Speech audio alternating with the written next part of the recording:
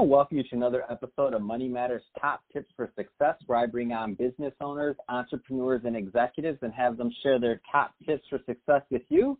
I'm Adam Torres, and you can follow me on Instagram at AskAdamTorres to keep up with all of my book releases, the book tours, all the good things we have going on. Love to connect with you there. As always, if you'd like to apply to become a co-author in one of my upcoming books, just head on over to my website, moneymatterstoptips.com, and click on Become an Author to apply. Really excited to have Eric Schwab on the line. He's the co-founder and CEO of Silo Inc. And let me tell you, he's been in advertising over 15 years. I just have to read this one verbatim. He's been involved with three of the most impactful developments. Number one, brand integration within original digital programming, programmatic video, and influencer marketing. Everybody listening, I know we all hear these terms, influencer marketing. Does it work? What is it? We're going to get into the weeds with Eric on this one because I want to hear his take. He's been in this since the beginning of when I would say influencer marketing, the thought process even started. So Eric, first let's start. Welcome to the show. Thank you for having me, Adam.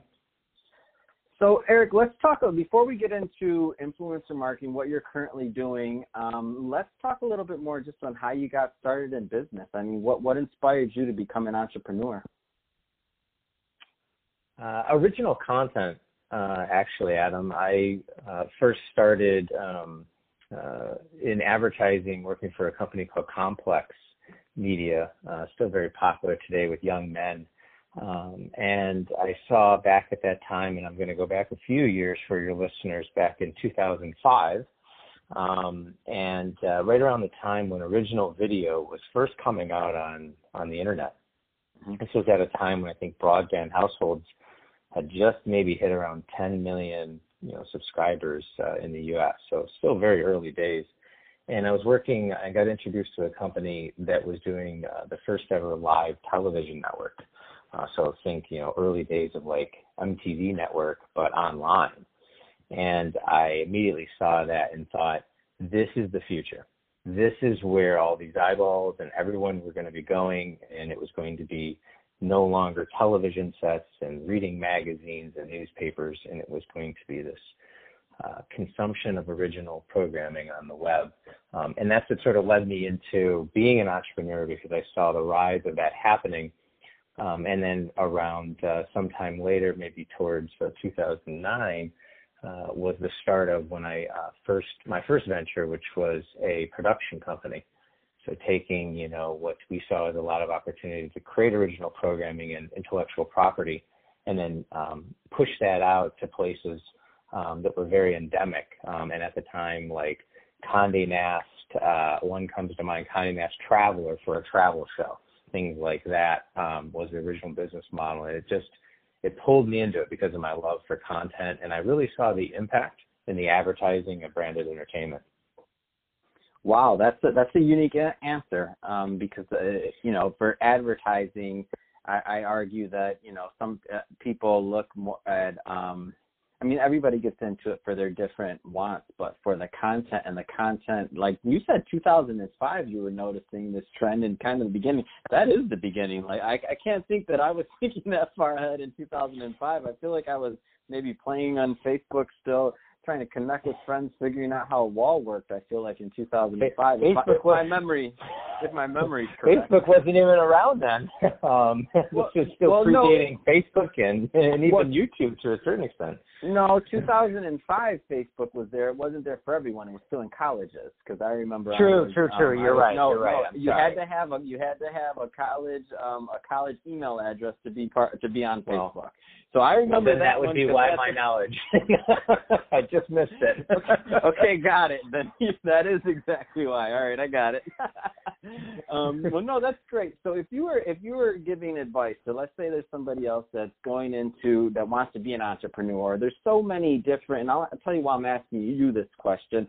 There's so many people out there that want to get into advertising, that want to get into marketing, that want to do things, and maybe they feel like they're overwhelmed. They know they want to do something, but they don't know exactly how to go about figuring it out. You're somebody that kind of caught an idea and you went with it, and obviously it's transitioned to different places. But what would you tell that type of entrepreneur coming out on finding their calling in that space? So I distinctly remember two moments in my career that led me to Silo. One of them was back at that company, being in Original Video. I remember being in a boardroom with our team. This was right after the CEO and founder had closed a Series A round of financing for the company. So it was a very big moment for all of us there. And the CEO went around and we were brainstorming, and he was pointing out people saying, look, and we were on a whiteboard. It was like, what are we going to do to generate revenue? To generate more revenue, because we certainly got a lot of the funding because we were so bleeding edge, so new. And it was, and that was where the investment was. It wasn't in because of the revenue. And I had raised my hand, and I was young at that time. I said, what if we really proved out measurement?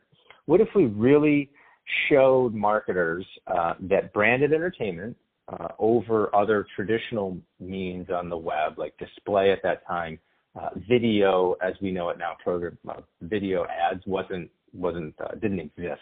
So it was really just like homepage takeovers, display, things like that. We were so far advanced, and it sort of got shot down. It was like, no, we're not going to do that. That's sort of silly idea.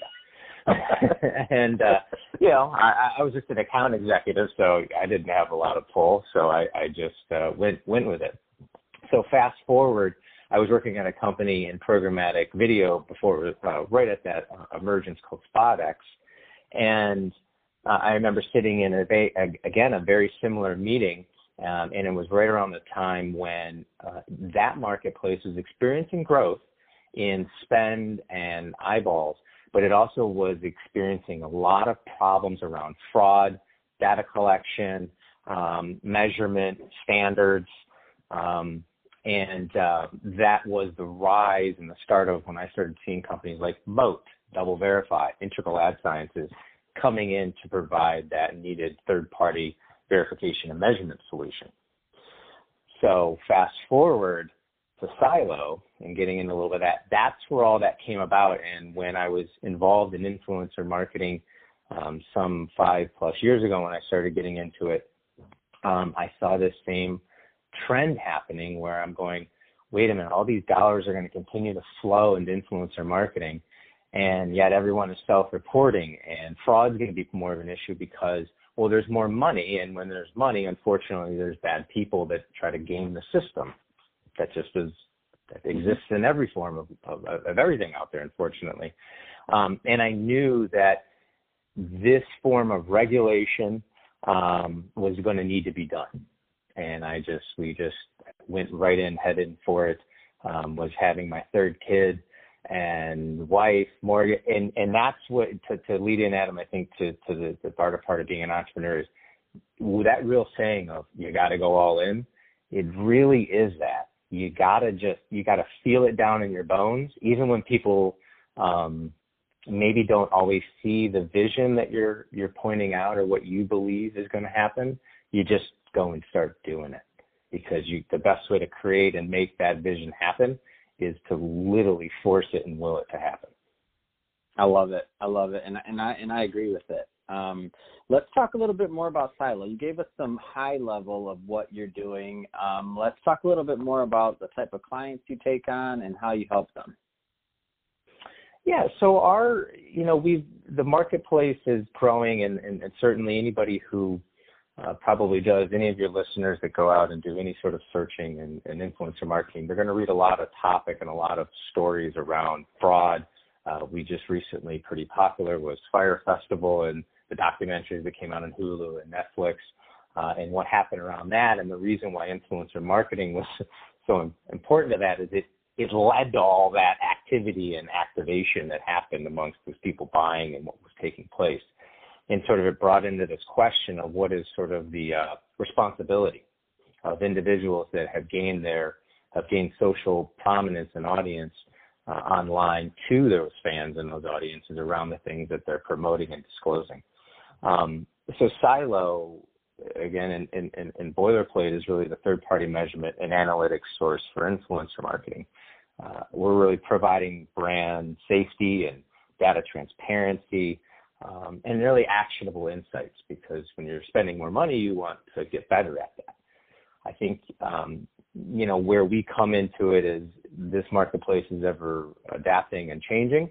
And really what we're providing is a proprietary data collection, monitoring, and analyses, so that we can provide marketers with that peace of mind to invest in transparent, safe, long-term influencer relationships.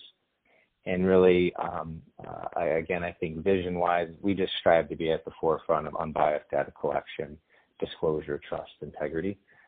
I think it's needed as this space continues to get into the 10, 20, $30 billion ad spend range. What do you, what are the size of your clients? Like, what's an ideal client for you? I mean, are you working with small businesses, or are you only working with really large business, just to get a feel?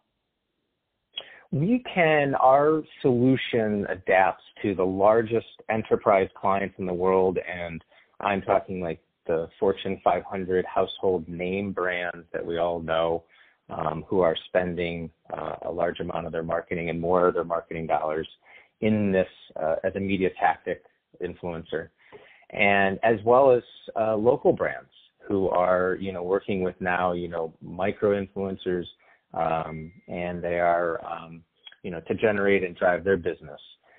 So it's a solution that works no matter what you're doing, because if you're a buyer, you're purchasing inventory and you want to know that it's safe, for your brand. You want to know that you have transparency in what you purchased. You want to know that it's free of fraud and you're not buying just a bunch of fake followers and bot engagements. So, and that holds true for any marketer, again, big or small. It just, certainly what we've seen in our space is that the largest advertisers are the ones, right, that can really push the industry forward towards those transparency and standards a little bit, obviously, faster than smaller businesses can. What do you see as the future of influencer marketing? I see it being, I think it's going to take over all of advertising in the sense of it will become the number one ad spend category for a marketer. And the reason for that is that as we know, younger audiences or again, research on television is that we see that decline happening. We see that also coupled with online, we have ad blockers growing. More and more of us as consumers are choosing and saying we don't want to be interrupted anymore. Right? We don't want that experience. And what we're choosing is we're sort of tethered to our phones, right? We really are. And I think, with that, I think there's just, again, it's emerging as a really formidable and leading form of advertising. But like anything that's emerging and growing, right, it requires, again, that regulation. We also have these social networks here, and sort of working with them and doing things in accordance to their terms and conditions and how they have set up their data collection processes. So ultimately, I see it continuing to grow, but without proper, again, regulation and transparency, it's going to be nearly impossible, right, for marketers to continue to spend more and more dollars in this area until they have that confidence and accountability. Yeah, I 100% think it's the future. And the model I look at, and I don't even know if I can use the word model, but the example that I look at, and I just noticed this pretty recently. I was driving through K-Town in LA, and I went into a store, and and I always forget this until I go into a Korean store. They don't, it doesn't matter what the product is. It could be a stick of gum. There's a picture of a pop star or something on that packet of gum. They don't sell for most products, and I'm not talking about a noodle strain or whatever. I'm not talking about a random product, but I mean things that we wouldn't normally associate with needing an influencer marketer or a person of influence's face on it, like Bubblicious or a stick of gum in the U.S. We look at that and it's like, oh, okay, yeah, we remember Wrigley's, right? Because it's 100-and-something-year-old company, right? And so we know that gum and that's how we buy it. But But what's going to displace Wrigley's one day, possibly, is if XYZ gum comes out and launches and they have an influencer space on it, and now their product sales are outpacing Wrigley. So guess what? Wrigley needs to catch up because the model has changed. You need another star or another face on that gum, or XYZ is going to continue to take their market share. And so you see it. It's already happened in other countries. Like Korea moves very fast in that sense, or has, because of K-pop and some of their other trends with K-drama and all the other things. So when I see that, I'm like, how come it isn't like that here yet? And I think the big reason it's not like that here yet is because companies like yours haven't made it safe for advertisers to spend on that kind of stuff. You are, and honestly, very astute in terms of your intuition there. And I think ultimately, it just speaks to the notion that the push that is happening, right, the reason behind it, right, is that because of that happens, right, and these standards come in place, then what happens is you have better automation of that brand safe and verified inventory. It's like, oh, wait a minute. Okay, we can do this stuff. We can do it at scale. We can do it safely. We can do it. We can measure it. We can understand our return on our investment. A great example being in your field, your background, Adam, of finance, had a particular client come into us, very well-known one in the financial sector, and it actually was for a completely different division. It was their B to B to C department doing influencer marketing and going, we've got a very large sales force, we've got a very large this, a very large that, and you know what? It's not moving the needle like working with, industry expert, influencers are for our business. And to me, I say that all the time. I go, that's a signal, like when you're really looking for these things in markets, that's such a strong signal for going, whoa, the marketing earth is turning because us consumers are making it turn. Now we just need to come through and make it for that advertising channel and everything mutually beneficial, because I think that that's a very important thing that we have to make sure that is that the data collection and transparency is mutual. It's not one-sided. I love it. So, Eric, if somebody is listening to this and they want to find out more information about Philo, how do they find you? How do they contact? The easiest would be to check out our website. It has a lot of information around what we do and our products and our process, and philo.com. Also, obviously, find me on LinkedIn, but definitely check out the web. I think your listeners would enjoy a good read through the site of what we're doing. Was that silo.com again? I didn't catch it. It is. So, yeah, meetsylo.com.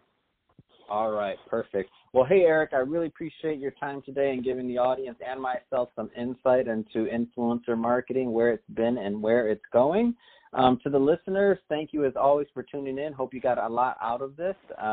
Again, Ask Adam Torres on Instagram. And if you want to apply to be part of one of my upcoming books, just head on over to the website, moneymatterstoptips.com, and click on Become an Author. Eric, thank you again. Have a wonderful day.